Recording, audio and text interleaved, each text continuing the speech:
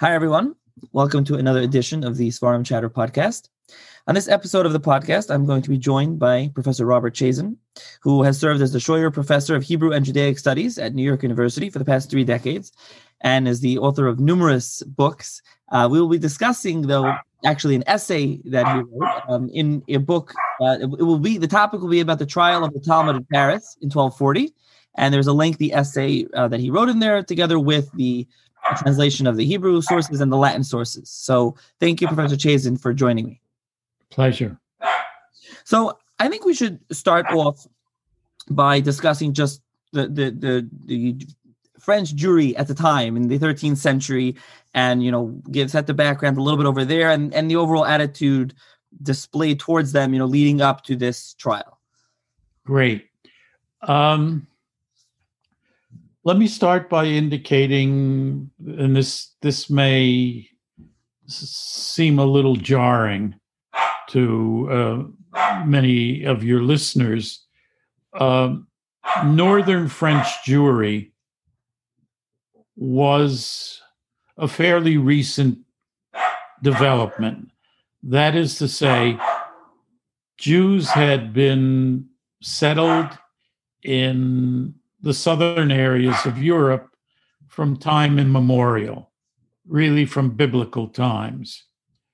Northern Europe was not an area of significant Jewish settlement at all, and this was true for the German territories, for England, all of the northern sectors of Europe.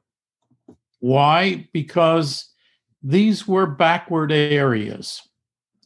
These were the areas that the Southern Europeans were concerned. They were concerned largely at keeping out the people of the North, whom they viewed as primitive and dangerous. So Southern European Jewry roots all the way back to biblical times. Northern Europe, essentially free of Jews down to about the year 1000. At that point, Northern Europe began to change. And many students of medieval history have defined the elements in the change, but they can't really explain why things began to change. They can tell you forests were cut down. There was more arable land to grow food. The population increased. Cities increased. Very effective governments began to emerge. And at that point, for the first time, Northern Europe kind of beckoned to Jews to come and settle. Or let me put that differently. Certain elements in Northern Europe beckoned to Jews. And because things were changing there and the economy was developing, for the first time, Jews began to indicate an interest in settling in this rapidly developing area. Now, what this means, the important point of this is that Jews in Northern Europe were essentially newcomers in a Christian society. They were essentially the only significant non-Christian group in society. It wasn't like areas of the South, Spain, for example, where there was a significant Jewish minority and a significant Muslim minority. Jews, these were two negative features of Jewish life. Jews were newcomers, and Jews were the only major non-Jewish, non-Christian element in society. What this meant was that Jews faced a lot of popular hostility. Some of the rulers wanted them to come and settle because they needed to build up the urban population, and Jews were urbanized people and brought with them very significant economic skills. The church had a well-established doctrine, and this is going to play into the story we're going to tell. For the church, Jews had a right to live peacefully and safely in Christian societies, but with a capital B-U-T, they had to be precluded from doing any harm to Christian society. They couldn't attempt to draw Christians out of Christianity into Judaism. They couldn't in any way cast aspersions on Christianity. So it was a combination of protection and limitation. And pretty obviously, the trial of the Talmud that took place in the middle of the 13th century represents very much the limitation aspect, and we can go into detail. So it's a new community. It's a community that's held at arm's length. It's a community that's suspected the way newcomers at all times, including the times in which we live, are suspected and often distanced. And Jews had to make the best of it. And they did make, I want to emphasize, they did make the best of it. What we call Ashkenazic Jewry these days is really a reflection of the fact that despite the obstacles that I've indicated, the Jewish population continued to grow. And so if, let's say in the year 1000, Northern European Jews were practically non-existent, 500 years later, it was the Northern European Jews constituted a significant element, not 50%, but we don't know exactly, but a significant element on the world Jewish scene. And subsequently, like in the 19th century, Ashkenazic Jews became 80 or 85% of world Jewish population. So it was ultimately a success story in terms of Jewish settlement, but settlement and flourishing, but it wasn't simple and it wasn't easy.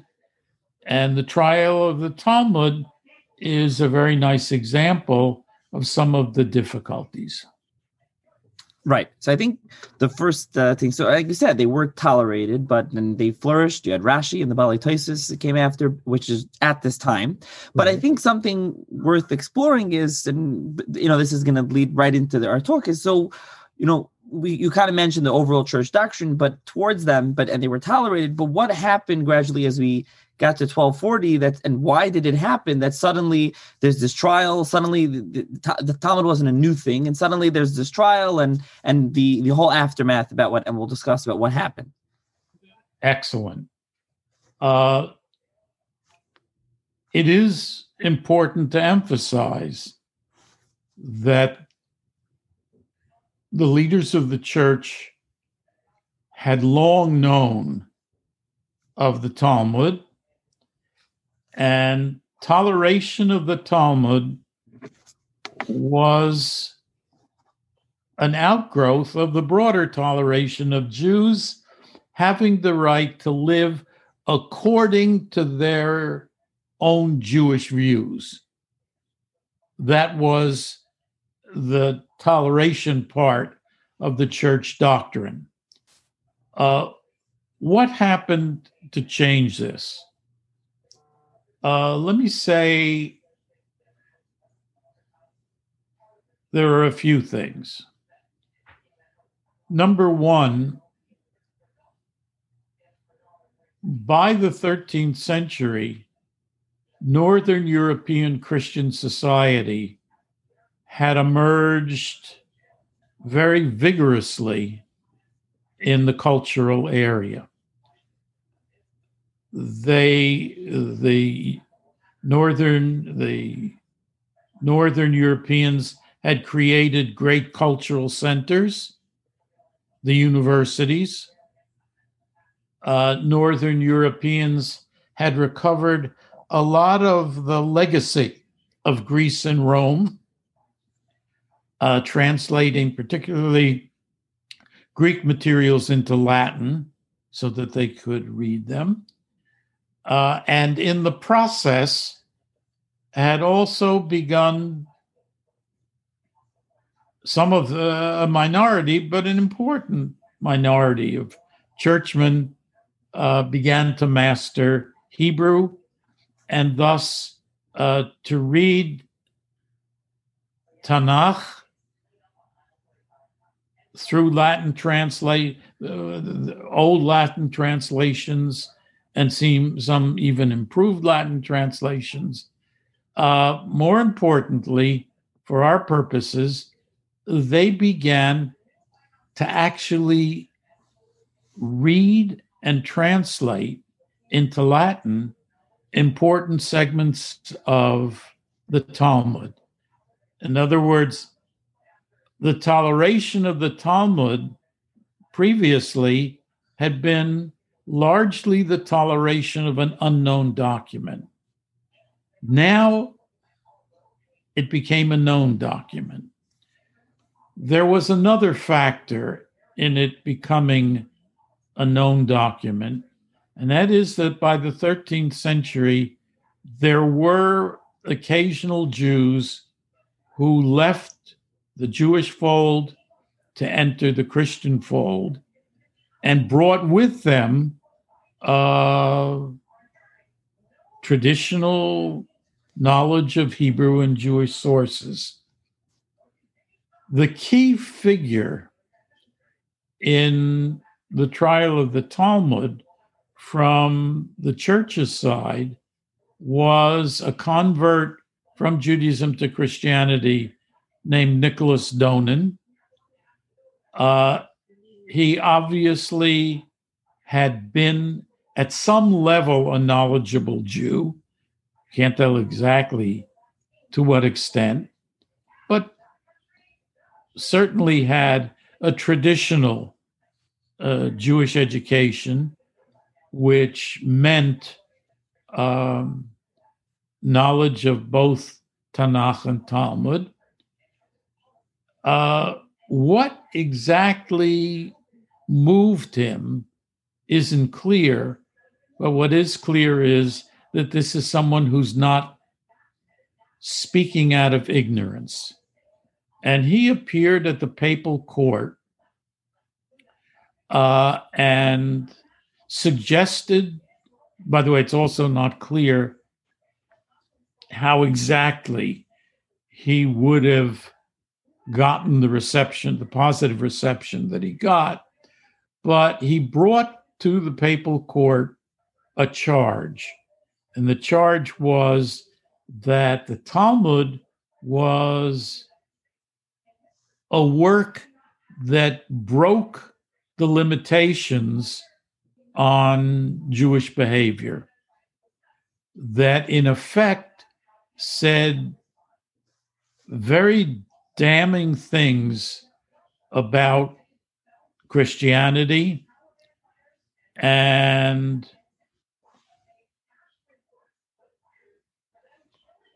kind of directed Jews to distance themselves from Christianity and their Christian neighbors. The Pope at the time, Gregory the Ninth, he was a very effective Pope and a very activist Pope, and he reacted to this charge. You know, if you try to put yourself back in his circumstances, here's this book that had long been tolerated, and now a Jew, a former Jew, is suggesting that this is a dangerous book that in fact shouldn't be tolerated. As I said, Pope Gregory the Ninth was an activist. He wrote letters to essentially all the major kingdoms of Europe and urged them to investigate these charges. Almost nobody did, with the exception of the King of France. Now, why should the King of France have been especially receptive? Because the King of France was an especially pious Christian. And so when he heard about this, he responded actively and aggressively. There was a second factor as well, and that was that by the 1230s, Paris had become one of the great intellectual centers. Again, remember what I said about the rapid development in all respects, economically, culturally, intellectually, of Northern Europe. Paris had become the home of one of the great universities. That meant that there were a lot of intellectual leaders who were in a position to think through this new issue that the Pope was presenting to them. What emerged was, stepping back from it, a decision. The Pope has ordered us to investigate the Talmud because the Pope has been presented by evidence that it's a book that has been tolerated but shouldn't be tolerated. And in effect, the result was a trial. It was a serious legal undertaking.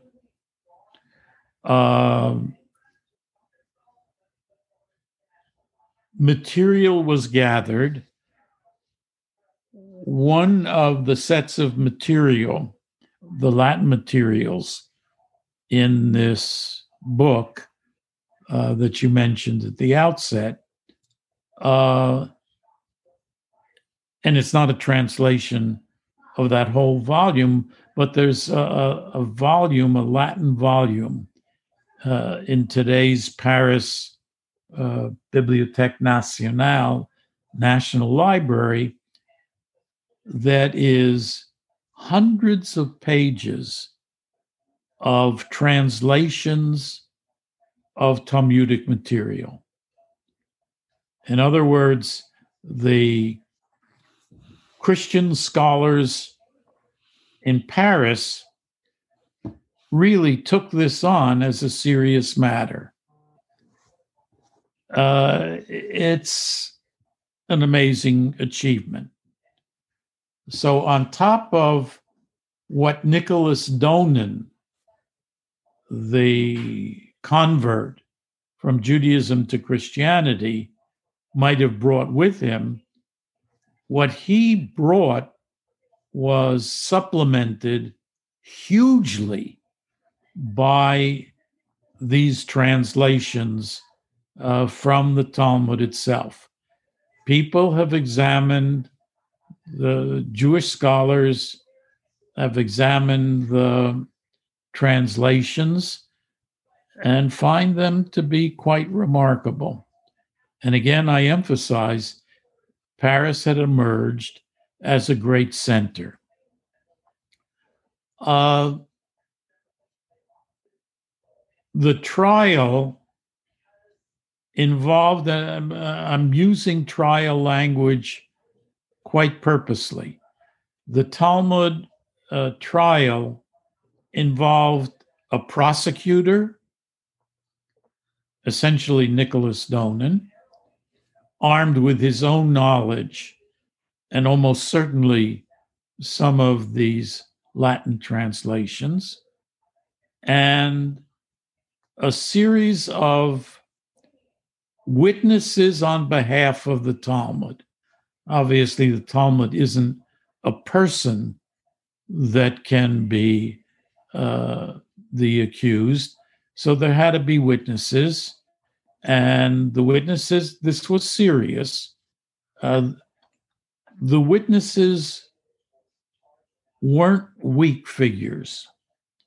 They were well-known northern French rabbis.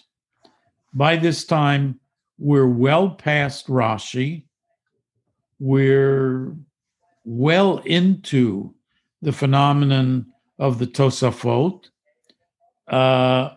Just as Paris had emerged as a center of Christian knowledge, it was a center of Jewish knowledge as well. And the churchmen organizing the trial found reputable witnesses and brought them. And that was what went on at the trial. It was not, during the Middle Ages, it's another phenomenon entirely. There were religious disputations where Christian thinkers would challenge Jewish thinkers. This was not a disputation. This was an actual legal trial. When it was over, there was a jury.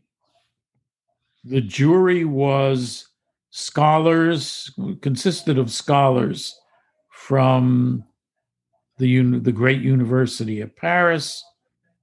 The scholars came to the judgment that the accusations against the Talmud had been substantiated.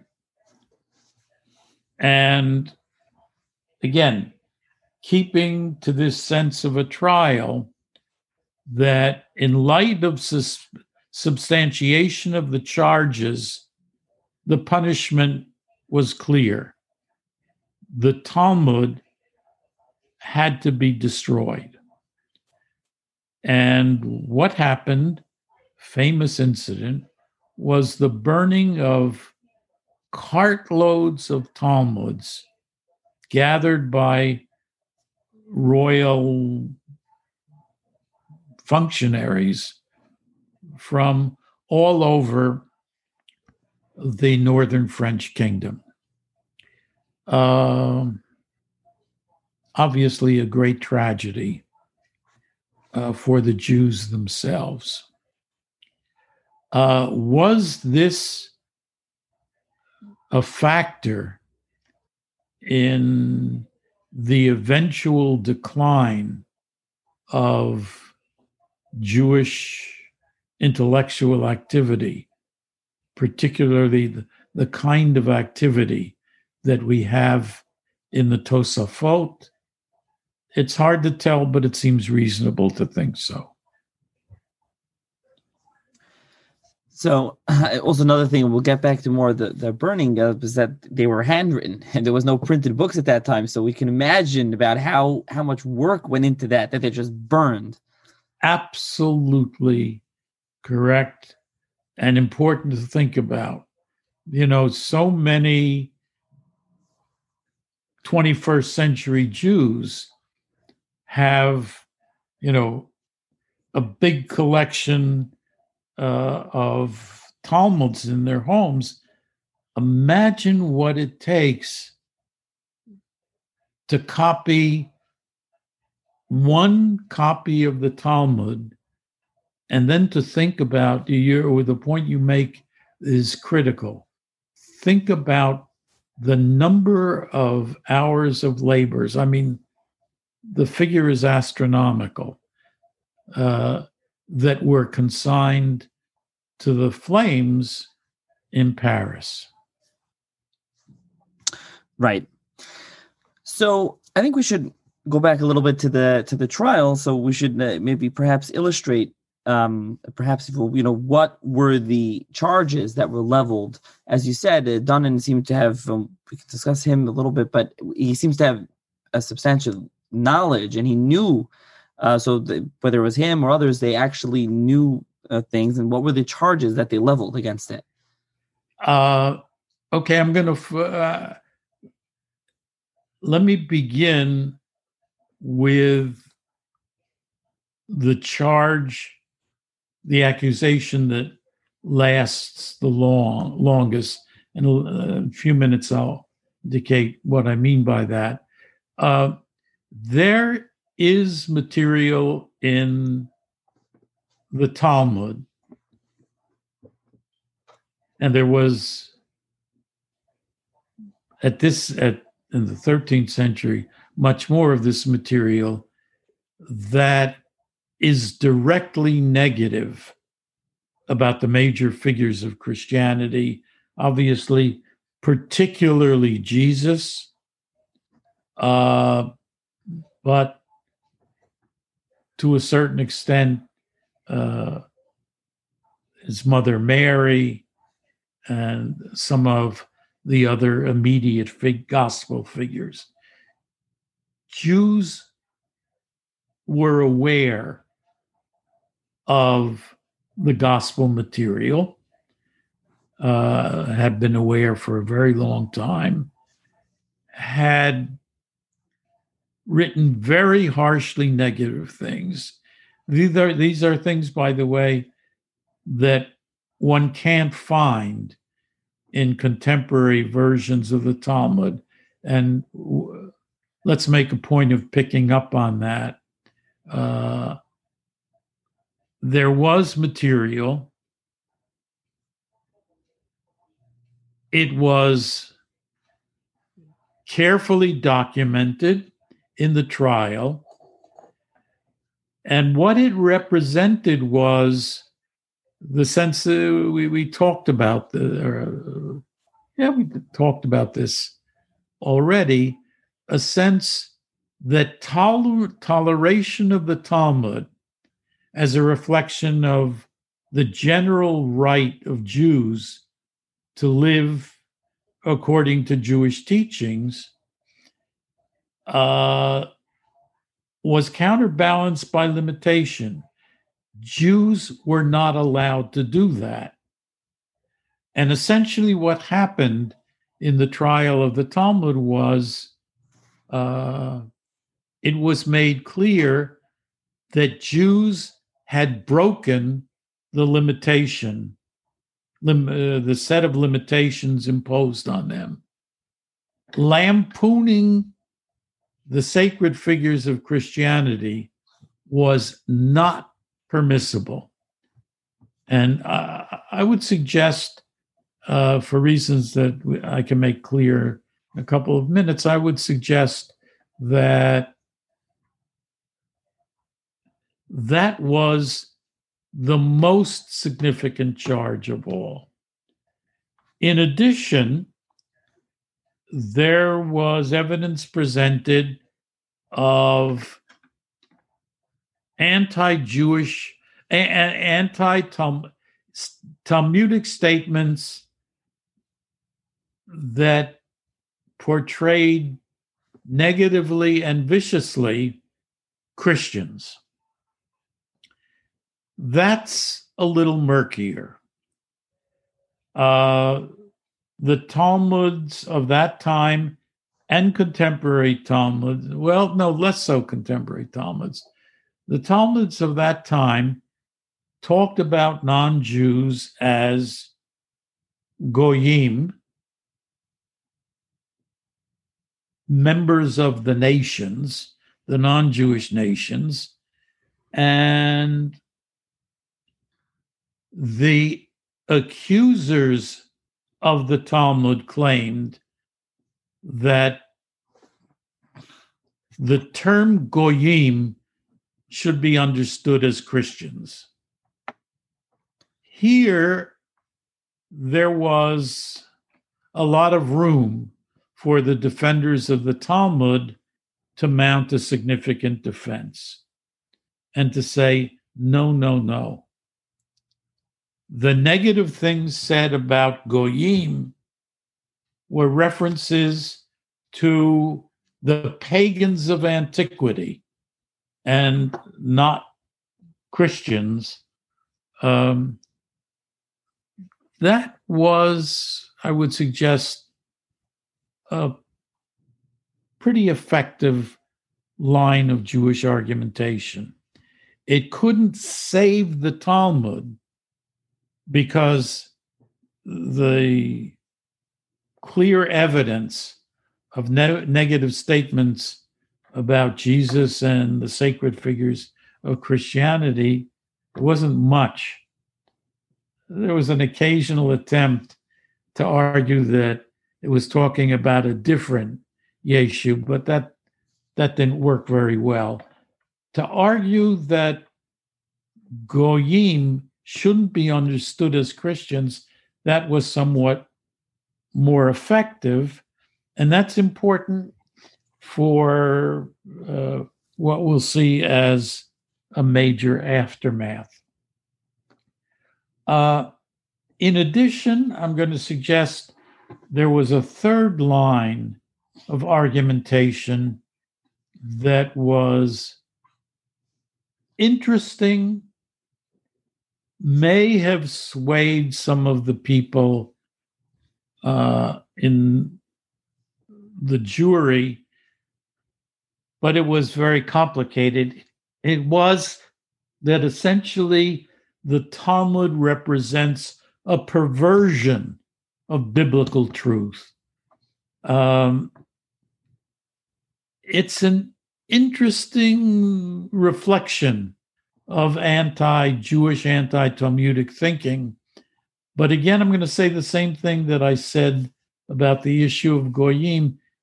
It really wasn't necessary in order to find the Talmud guilty. Now, if you don't mind my picking up the reins of this, let me indicate that the story doesn't end at that point.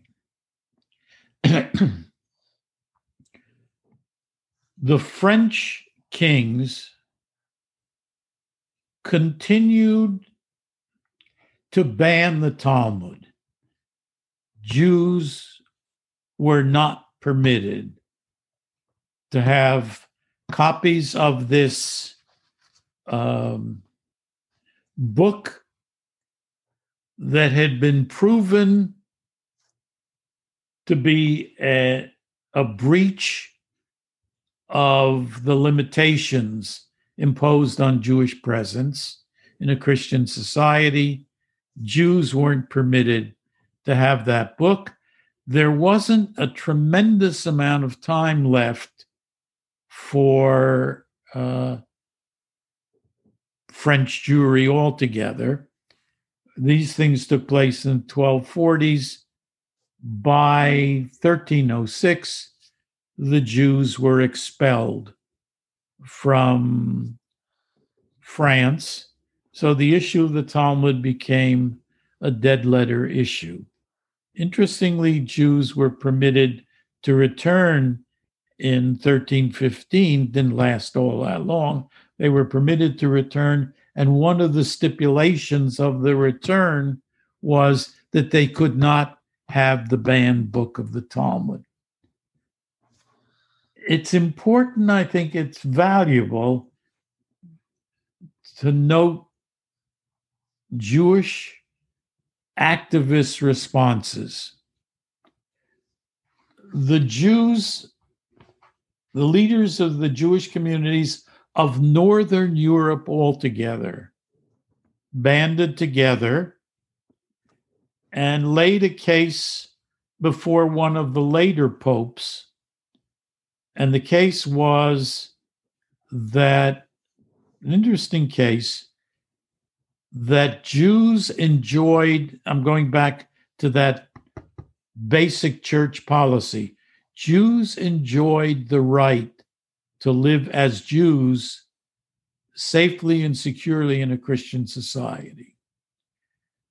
These Jewish leaders argued that Jews, and it's a fascinating argument. Jews argued that Jews could not live as Jews without their Talmud. So in effect, banning the Talmud involved contravening the basic protection. Well, what do? If you have evidence of some kind of Jewish breaking the limitations through the Talmud on the one hand, and the claim that Jews can't live as Jews without the Talmud on the other hand, then the way out of it was pretty simple. Take out the offensive material from the Talmud.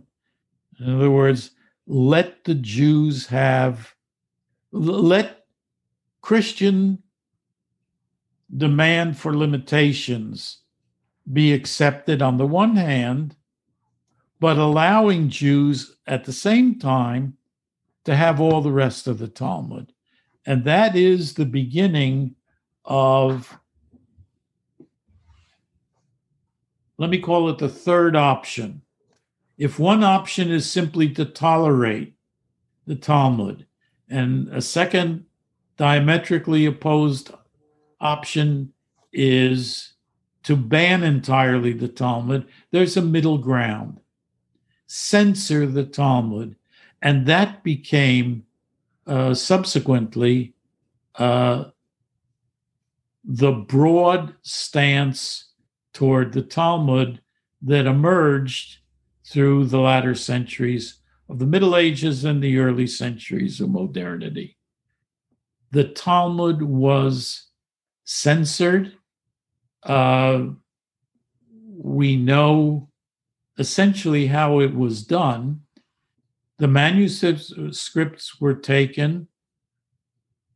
Sections to be eliminated were identified, and they were inked over in a way that made them 100% illegible.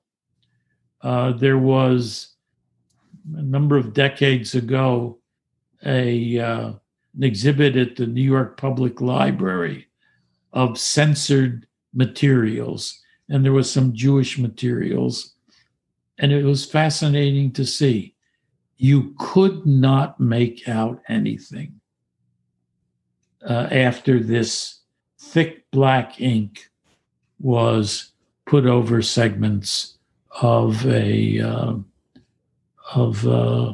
piece of parchment.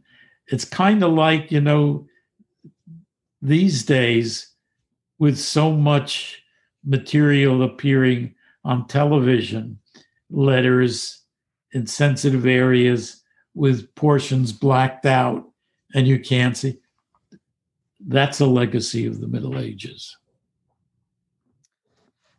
Right, and that censorship obviously continued much later on when books started being printed, and then things were the whole different thing, right? And then and also you had, getting back to your other point from a while ago, Goyim became Akum because Avodas Kechav Mazalus, which was idol worshippers, right? Pagans. Exactly.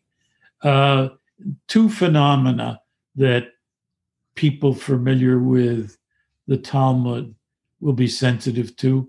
The first is the elimination of these statements about Jesus and the sacred figures. You don't find them in the normal Shas. Sometimes today, in the freer environment, there'll be notes along the side of the page. And secondly, to meet this issue of the meaning of the term goy, it is exchanged for a term that leaves really no doubt. One can argue about Christianity, and occasionally rabbis do, but to use a term like akum you can see it comes out of the incident that we're talking about. It's a statement that says, don't think we're talking about Christians. So this is, maybe this is a kind of a good culminating point. We're talking about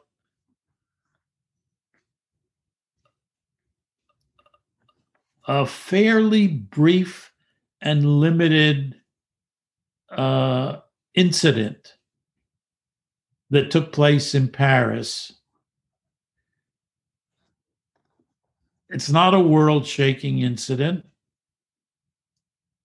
It's a hugely painful incident, and we've talked about that in terms of the burning of vast quantities of Talmud manuscripts.